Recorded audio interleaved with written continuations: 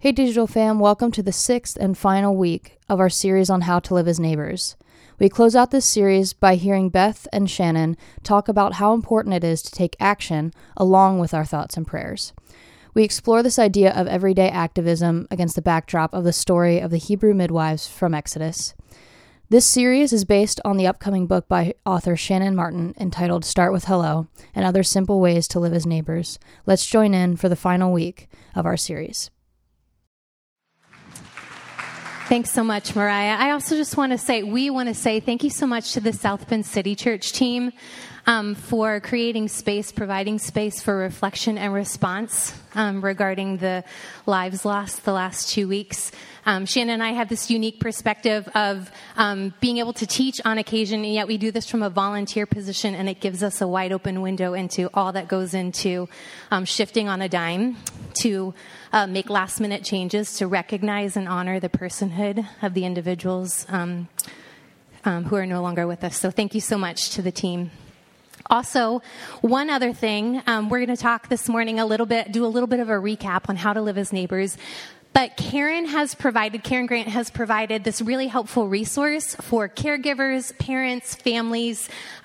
It's a guide for when bad things happen. If you are looking for some words to have conversation with the little people in your life, this is a really helpful resource. If there are no more left out there at the end of the gathering, we will print some more and make them available for you all. So just wanted to mention that as well. So we're in our last 6 weeks of this series on how to live as neighbors. This series is rooted in Shannon Martin's book. Shannon's here with us. It's called Start with Hello.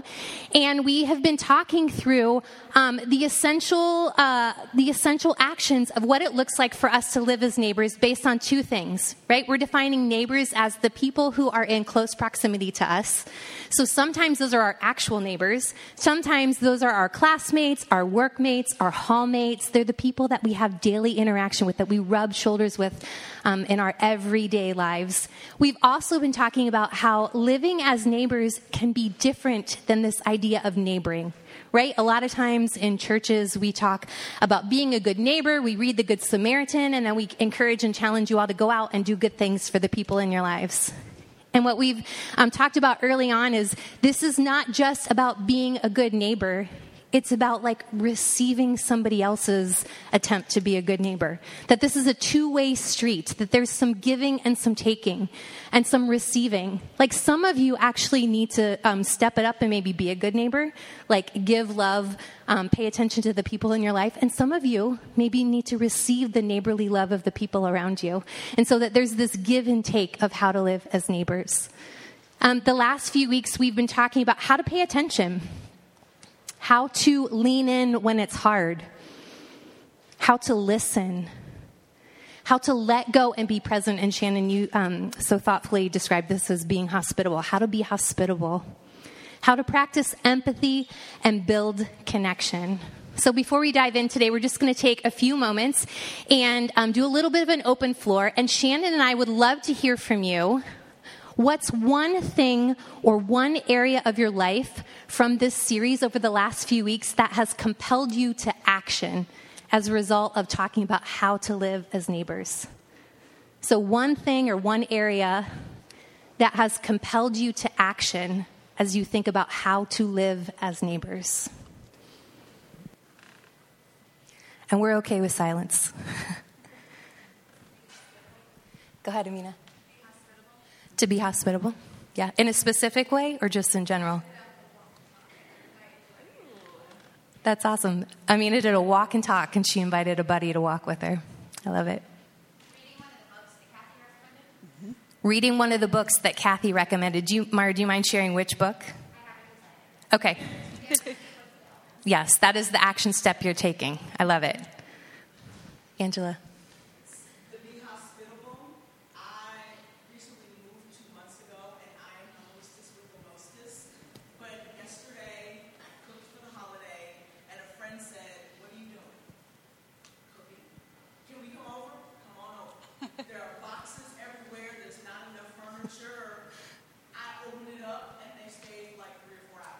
I love that. Love Yes. it. Angela's saying she got over herself and being hospitable with people in the midst of her moving boxes. Yeah, Laura.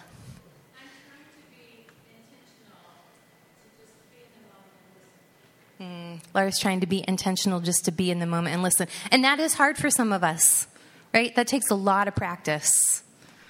Anyone else? All right. Real quick, speaking of how to lean in when it's hard, Karen has a guide here. If you are a caregiver or a parent or a teacher or a family member, there are guides out in the atrium area, a guide for when bad things happen. This is a really helpful resource as we connect with our kids, just regarding recent events. So, Yeah. Well, thank you for helping us as we recap this series. It's hard to believe that we are in the last week. This is week 6 of 6 weeks of the series, so we're kind of wrapping this up together today, and I'm kind of sad about it, if I'm being honest. It's been wonderful being here with you. So this week and our final week for the Start With Hello series, we are talking about action, taking action, and specifically that we believe embodied intentional action is the glue of healthy communities. So a lot of these themes as we've moved through this series, they keep kind of popping back up because it's not a sort of thing when we learn to live as neighbors with each other, taking turns, giving and receiving. The areas kind of blur together. They bleed together, and they should. And so one of the things that we've talked about, we've touched on it here and there, is that we have to kind of get out of our heads and what we think about things, and we have to actually build our resistance to do the thing. And so this is kind of the culmination of this, that we really do believe that it is in taking action that bonds us together, that makes us community and family in a really meaningful way. So today's scripture is from the book of Exodus, Chapter 1. This is a story of resistance. It's a story of that action, that embodied action that we're talking about today. On its face, it seems pretty dramatic, at least it did to me. And I think that's because the context is just different. It's unfamiliar to me. And so what might read as pretty dramatic, I think was actually very ordinary in the lives of the people who were present in this story. This is the story of the resistance of women. And I think the women that we're about to read about were choosing their intentional embodied action in the midst of their ordinary lives, their ordinary jobs. This was just another day for them where they made that intentional choice to act because they knew it mattered. And I'll read now. Then Pharaoh, the king of Egypt, gave this order to the Hebrew midwives, Shiphrah and Puah. When you help the Hebrew women as they give birth, watch as they deliver. If the baby is a boy, kill him. If it is a girl, let her live. But because the midwives feared God, which is to say because they loved God, they refused to obey the king's orders. They allowed the boys to live too. So the king of Egypt called for the midwives. Why have you done this? He demanded. Why have you allowed the boys to live? The Hebrew women are not like the Egyptian women, the midwives replied. They are more vigorous and have their babies so quickly that we cannot get there in time. So God was good to the midwives, and the Israelites continued to multiply, growing more and more powerful. And because the midwives feared God, he gave them families of their own. So I want to give a little bit of background setting for this story. This story of the midwives was not a story that I really learned much about growing up as a child in the church. I was familiar with the story of Moses, and we'll touch on that just a little bit. But this story is taking place in Egypt, particularly, and I have to point this out, in the land of Goshen. This is where the Israelites had settled. I live in Goshen, for those of you who don't know. So that's a special detail for me. But it says Goshen was a well-watered land. It was ideally positioned. Which is why you can grow amazing flowers. Oh, well, thank you. Yes, and you all may have taken some seeds last week, so don't forget to plant those seeds. The story takes place in the context of Joseph having been appointed by Pharaoh as the governor of the land in the past. So Joseph is appointed as governor. He saved Egypt from famine. And because he was instrumental in this sort of ensuring the safety of the people, Pharaoh was indebted to him for a long time. But now, years later, Joseph is gone. And it says Pharaoh does not remember him. Pharaoh does not remember Joseph. And this doesn't mean that Pharaoh has just completely forgotten who Joseph was. What this means is that Pharaoh no longer feels indebted to Joseph. It's sort of like that has passed and we are moving on now. Because of this, the fate of the Israelites hangs in the balance. Because the people of Israel landed in this well-watered place called Goshen, and it was very strategically located, so there were people coming and going through this particular place. This increased the pressure on Pharaoh to squelch the population. So now Pharaoh is starting to feel threatened by the Israelites. He was threatened by their resilience and by their strength. Pharaoh first sought to curb their population under the constraints of brutal slavery. That was kind of his first idea, was basically, we're just going to work them to death. But even under enslavement, the Israelite population grew. They gained in number, they gained in strength, and so Pharaoh has now changed his tactic. And here enters these two Hebrew midwives, Shiphrah and Puah. And it is meaningful that they are named in the scripture. A lot of times in scripture we see, the woman or the women. Here they are specifically named. And up to this point in the story, only men had been named. And so this is significant. This is something we should pay attention to. Now, being a midwife in this day basically means these are the obstetricians. These are the ones delivering the babies. They are not there simply to help or assist. They are doing that work. And so the fate of these infants are really quite literally in their hands. Pharaoh underestimated Shiphrah and Puah because they were women and because they were Hebrew. So in two different facets, they were marginalized people. Because of this, Pharaoh kind of just dismisses what they are capable of. And I love that some of you kind of caught their well, whoops, what can we do? They are using their cunning, their wisdom, their smarts, their grit. They are using deceit even. They're using tools of the empire in some ways to work against empire. Their story shows us that, again, this is a theme that runs through Scripture. Some of the lowliest in society, according to cultural contexts, can bring about the greatest change. Liberation is the heart of God. We see this over and over and over again.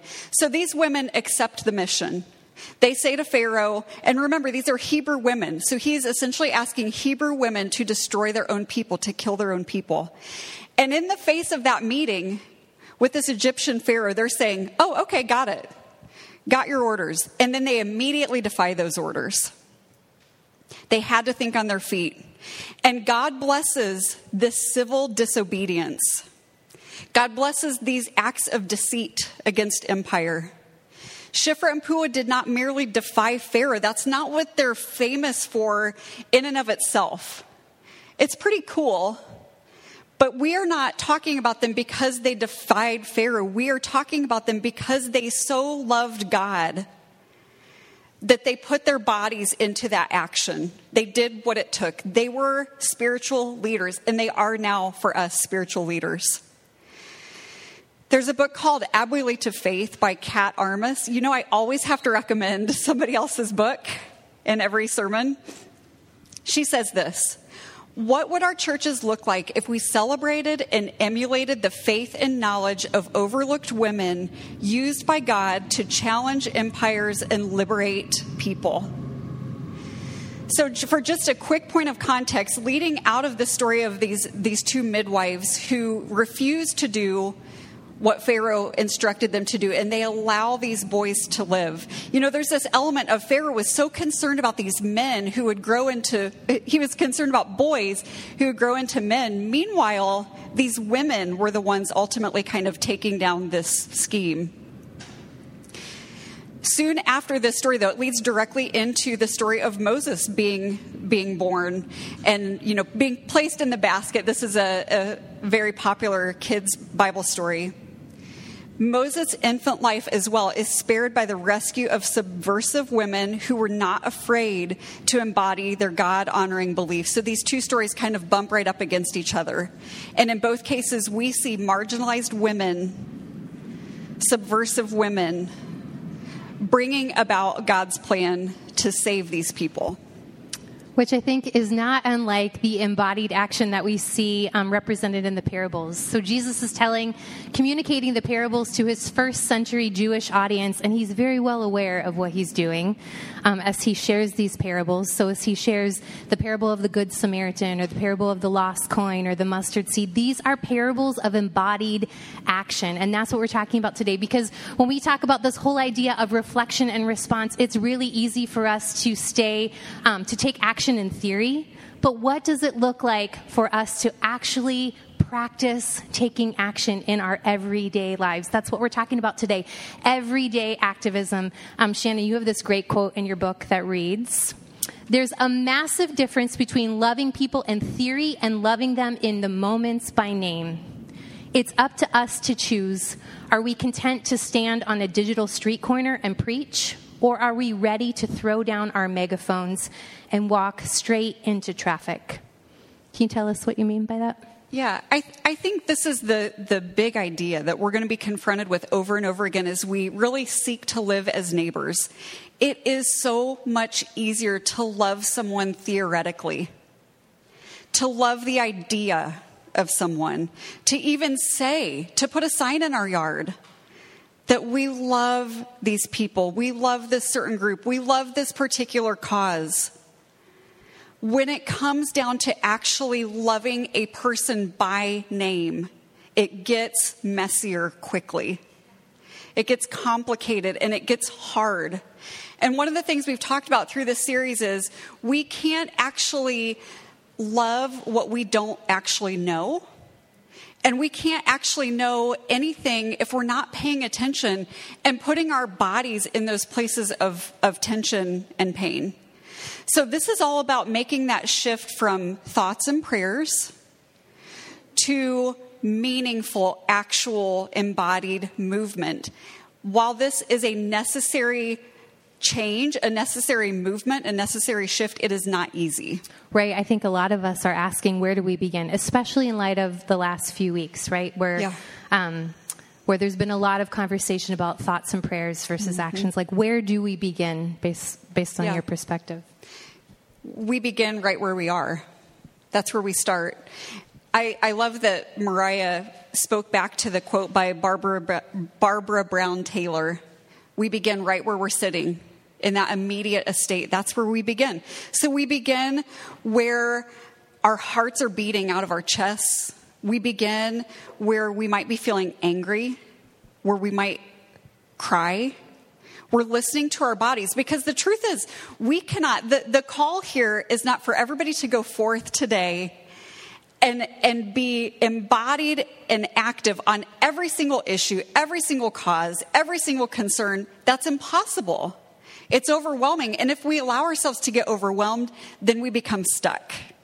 Then we become paralyzed. So the work is to find the thing or the couple of things that matter most to us and figure out a path of action so that we're pulling our ideas out of our brain and we're living them in our actual physical bodies. There's a quote by Sister Helen Prejean that says, "Being kind in an unjust system is not enough." Being kind is not enough. Thoughts and prayers are not enough. And so where do we go from there? We put our bodies to the work we believe in, making these issues less hypothetical and abstract. Let's talk for a quick moment about why we resist. We touched on this for just a moment. We resist this action because we are tired. Can I get a witness? We are busy. We are afraid of doing something wrong. That's a big one. Maybe we're just a little self-centered. Maybe we're just boring old scared. Or maybe we think it has to be personal for us in order for us to actually care. So this is about kind of breaking down those things that stand in our way and deciding that we are going to start. We're going to start anyway. Which we're calling everyday activism. Yes. Yeah. Yes. And you have a couple of tips for us all. Yeah? Yeah, so let's go through, and we're trying to really, our goal has been to make this as practical a series as possible. And that's the heartbeat of the book, Start With Hello, is to make this, to break it down and to make it really bite-sized and practical. And so we're going to continue with that theme of everyday activism. Okay, that ordinary, the things that pop up in our ordinary lives, how do we begin? Number one, we set the intention and we do our homework. So we're not going to actually ever get started if we don't decide we're going to get started. It sounds so basic, but sometimes it really does actively, we need to switch that lever in our brains. We can't default to just being overwhelmed. And that is really hard right now because the bad news just keeps coming. The issues just keep growing and spiraling, and it can feel too much. But we've got to kind of untether ourselves from this feeling of like, this is too much. Anything I do is going to be too small. And then we end up just kind of living in our brains. So we set that intention. Number two, we just start Googling. We start reading books. We start reading the news. We read widely. We read different kinds of sources, even if they might make us a little uncomfortable. We just do the work. We cannot expect to be spoon-fed as we are learning about a particular issue or an area. We can't expect to be spoon-fed by the people around us. We can purchase and read and value the work of the experts and the educators. We can buy their books and then read them. Buying the book doesn't really do a lot for us if we don't read it, and I'm preaching to myself there. We can pay them for their expertise, recognizing that their labor has come at a personal cost to them. Yeah, absolutely. And if buying a book isn't an option for you, checking it out of the library or paying for the course or having someone gift you the course that goes along with the book is a really helpful thing. Are there additional things that you would? I don't think so. We can just move on to the next thing here. Stay curious and expect mistakes. So both of these are kind of along the lines of things we've talked about for the past 6 weeks, particularly this idea of staying curious. That has come up week after week after week. Here's an example. As we're thinking of the idea of remaining curious, what that's basically saying is we can't just move from one sort of silo to another silo. So maybe we're growing in a particular area, we're learning about something because we've decided it matters to us and we want to learn, we want to make up for lost time. I personally, there was so much that I was not taught. And so now it's on me to do that work, to educate myself, and it never ends. It's a never-ending process. But the problem begins if I just simply decide, like, okay, I was over here, now I'm over here on X, Y, or Z. And then we leave behind the people who were where we once were. We stop being curious. I mean, there's an element of, being in safe community, but there's also the problem of surrounding ourselves only with people who see something exactly the way we do. So again, we commit to being curious, to listening to different voices, and then we expect mistakes. One of the areas of growth for me right now, and an area of learning that I've been on for a while and will continue probably forever, is an anti-racism journey. And this is one of those things that I just simply was taught almost nothing about growing up, and even in young adulthood. As I've sought to kind of begin to do that work, it has been important for me to listen to voices that I haven't heard, that I haven't been exposed to. One of the things that my BIPOC friends have said to me is like, you're for sure going to make mistakes as you do this, because that's one of the things that has really held me back. There's this fear, particularly around an issue that's very sensitive, of like, I don't want to say the wrong thing. I don't want to mess this up. I don't want to cause further pain. And it's feelings like that that can cause us to kind of close in on ourselves and just be silent. And so I have friends around me who are saying, yeah, you are going to make mistakes. Just expect it. You'll make mistakes, you'll pick yourself back up, and you'll move on. Yeah, I think a really important point that I've learned from you, Shannon, is as we stay curious, you mentioned like a safe space to stay curious. So it's really important that we're not just surrounding ourselves with people who agree with us, right? That there are places where we're actually engaging in conversation with people who have different perspectives, who think differently than we do. But having a safe space is a really important part of that, because I think there are people who agree with everything we say, right? There are people who we think are going to be the safe people to be curious with, and they're actually not. And sometimes those are the people closest to us. And then there are the people where we can stay curious, we can agree to disagree, we can engage in conversation, and maybe they're not the people who are in our everyday lives who are closest to us, but they are the safest place for us to stay curious and expect mistakes. And the people who will also call us out. Feel free to call us out when we make those mistakes and help us be better, which leads to number 3. Yep. Receive, critique, and apologize. So these things that we're listing, they're like little pieces of a bigger whole. And so they build against each other. We need to be willing to receive critique from people we trust as we are learning and growing. One of the areas that I have seen this in my life is, again, as I'm thinking about or talking about my anti-racism journey, to find trusted friends of color, women of color, who I have given carte blanche and said to them very directly, when I mess up, because we've already said we know to expect failures, we know to expect bumps in the road. When I mess up, please very directly let me know. And this doesn't mean that I need to be kind of coddled or, made to feel that it was okay. These women in my life in particular have embraced that role when necessary and will send me a message or call me on the phone, whatever the case may be, and say, let's talk about this thing. What if you consider it this way? Or I'm somebody people can be pretty blunt with and they know it. So like, you got this wrong, Shannon. You need to fix it. And so having trusted people around us where we can receive their critique, it's the only way we're going to grow. It's uncomfortable and it's a little scary, but when it's trusted people close to us, we need to be willing to hear it and receive it and then apologize over and over and over again, as many times as it takes, resolve to do better, apologize with no strings attached. Yep. And number 4 is speak up and make the change. Preaching, this idea of just like preaching about a particular topic or getting up on our soapbox. I love getting up on a soapbox, by the way. I love it. That is not the end goal. Part of my job exists on the internet. And so we've all kind of come to this place of, it can be easier to talk about big things on the internet when we're just kind of typing on a screen.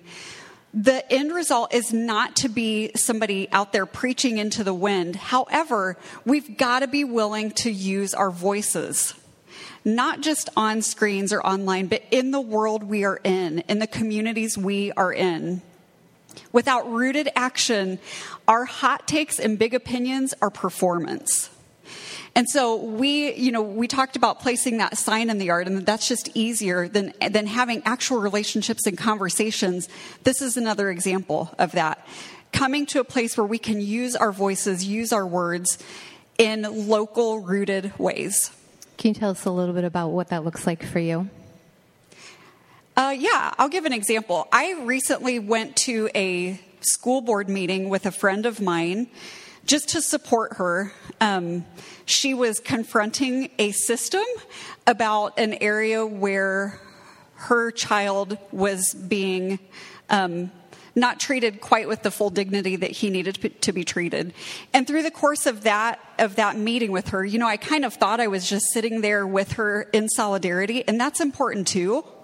She wanted me to be there, and I wanted to be there with her. But I started to feel that sense, you get that feeling in your chest where I was like, okay, I know that part of my solidarity to her is speaking up on her behalf. And not just sitting there with her, but actually walking up to the mic. And I was nervous. I was nervous and feeling insecure and unsure, feeling unprepared in many ways, but walking up to that microphone and saying to a room of people who are part of my community as well, this is also an experience I have witnessed, and this is what it looks like. So that's just an example of actually using my voice. You know, it's one thing to write about this stuff. It's another thing to stand in local places where everyday life is happening around us and speak up. Yeah, I think both with Speak Up and with the very first Everyday Activism, Set the Intention, it's really important for you to understand you, right? And the work that I do in my everyday life, I use a lot of personality assessments, strengths assessments, and not all of us are wired to be the first person to speak up when something happens. Some of us kind of wait in the wings. We see how other people are responding. Some of us retreat. And so I think know what it's like for you to set your intention. Know what it's like for you to speak up. A couple years ago, we were living in Southern California, and I realized that most of my neighbors and my coworkers and the people I was rubbing shoulders with in my everyday life were undocumented. And they needed character reference letters because that's a really important part of their process on the immigration journey here in the U.S. It took me 5 minutes to write a character reference letter. There are really simple things that we can do when it comes to speaking up and making the change. And it doesn't always look like needing to hop on social media. It can be us paying attention to the needs of the people around us and stepping into those needs with them. And I want to just add one more point to that. I like that you mentioned it took you 5 minutes. Sometimes something seems so small that we're not sure it's enough. And so we end up not doing the small thing. Small things are the only things. Our lives are made of these small things. And so we can look at the areas, just to use your example, Beth, of Beth is a writer. She's a really thoughtful person. She understands people well. She's good with a pen. And so for her, what was a small thing to somebody else might be a really big thing. Mm-hmm. So finding those strengths that we already have and using those to move ourselves forward. Yeah. And then lastly, we are going to stay in it. When people tell us our activism is creating division, we can remind them that injustice itself is what is creating the division. It is not us. It is not the one speaking out against injustice causing the division. It is the injustice itself. So when we feel maxed out, we need to take a break and rest, but we need to stay in it. When people talk smack about us or even walk away from us, we need to stay in it. This is that commitment, that grit that we saw in the Israelite people and in the midwives. We stay in it. There's a quote by my friend and a fellow author, Deidre Riggs. Scared is how you're feeling. Brave is what you're doing. I think that's just a beautiful way to kind of cap that off. Yeah, I love that. Scared is how you're feeling. Brave is how you're doing. What you're doing. Brave is what you're doing. That's really beautiful. For me, staying in it has looked like staying in it even when some people, close people in my life were really critical of me staying in it, of this everyday activism. I think I was surprised to hear things like, we didn't raise you that way. And I thought, oh, yes, you did. You did raise me to use my voice to stand up for people when they need to be stood up for, to lean in instead of lean out, to listen well and stay curious and ask thoughtful questions. That is how I was raised, right? And so staying in it, again, looks a little bit different for all of us, but stay in it. It's so worth it. Guys, we have been wrapping up the last few weeks with a weekly practice every week. And so our weekly practice this week, we want you to pull out those postcards that were on your chairs. You're going to need a pen. If you need a pen, please raise your hand and someone will get a pen to you. And we're going to go back to that open floor question, and we're going to encourage you to write down what's one area or one thing from this series or from today, if you're visiting us for the first time, how about from today, that compels you to take action, and then what are you going to do about it? What's one thing that compels you to take action, and then what are you going to do about it? If you would like us to mail this reminder to you, go ahead and add your address to that, and you can drop it off in the baskets as we close out our time. And we'll actually mail that to you as your reminder. or you can take it with you today. But we want you to think about one area or one thing from this series or from today that compels you to take action, and write down what are you going to do about it as we learn to live as neighbors. Just wanted to pop on here and say that even though you as our digital family don't have postcards in your hands, we would love for you to engage in this practice with us. So if you want, pull out a sticky note, or if you have window or mirror markers, or even if you want to write yourself a letter and go to the post office and send it to yourself, we would love for you to write down your action step as well.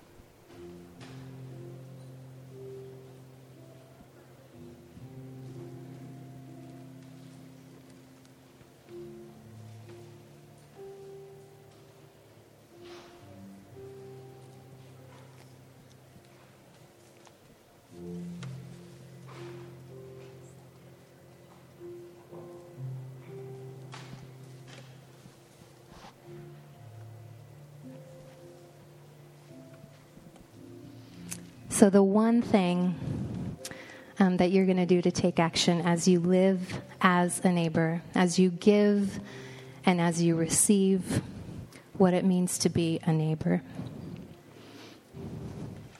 Whether you decide to add your address to this and we send it to you as a reminder, or you decide to take this card with you, may this be your reminder that thoughts and prayers are good, but it has to be followed up with action. That is how to start with hello. That's how we live as neighbors, that we move towards one another. Many of you have been asking about Shannon's book, Start With Hello. It comes out in October. Kathy Burnett of Brainlair Books, who was here with us last weekend, she has so graciously added a link to her website. There's also a QR code out in the atrium as you're leaving. If you wish to pre-order this book or ask Kathy to set a copy aside for you while you gather some funds to pay for the book, that's an option. So through brainlairbooks.com or through the QR code as you're heading out today. South Bend City Church, if you are able, please stand with me for the benediction. For the benediction today, I am reading something I wrote called A Neighbor's Blessing. May you go out into this bewildering world warmed by the fire of possibility. May you come to see walking shoes, soup spoons, minivans, and wrinkled hands as worthy tools for connection. May your heart stay tender, your hands stay open, and your door stay easy on its hinges. May you find comfort in the moon, art in the clouds, and goodness in the faces around you. May you gather, listen, and hope relentlessly. And may you never give up on the living light of belonging right where you are. Grace and peace and gumption to you. And also to you. Amen. See you next week.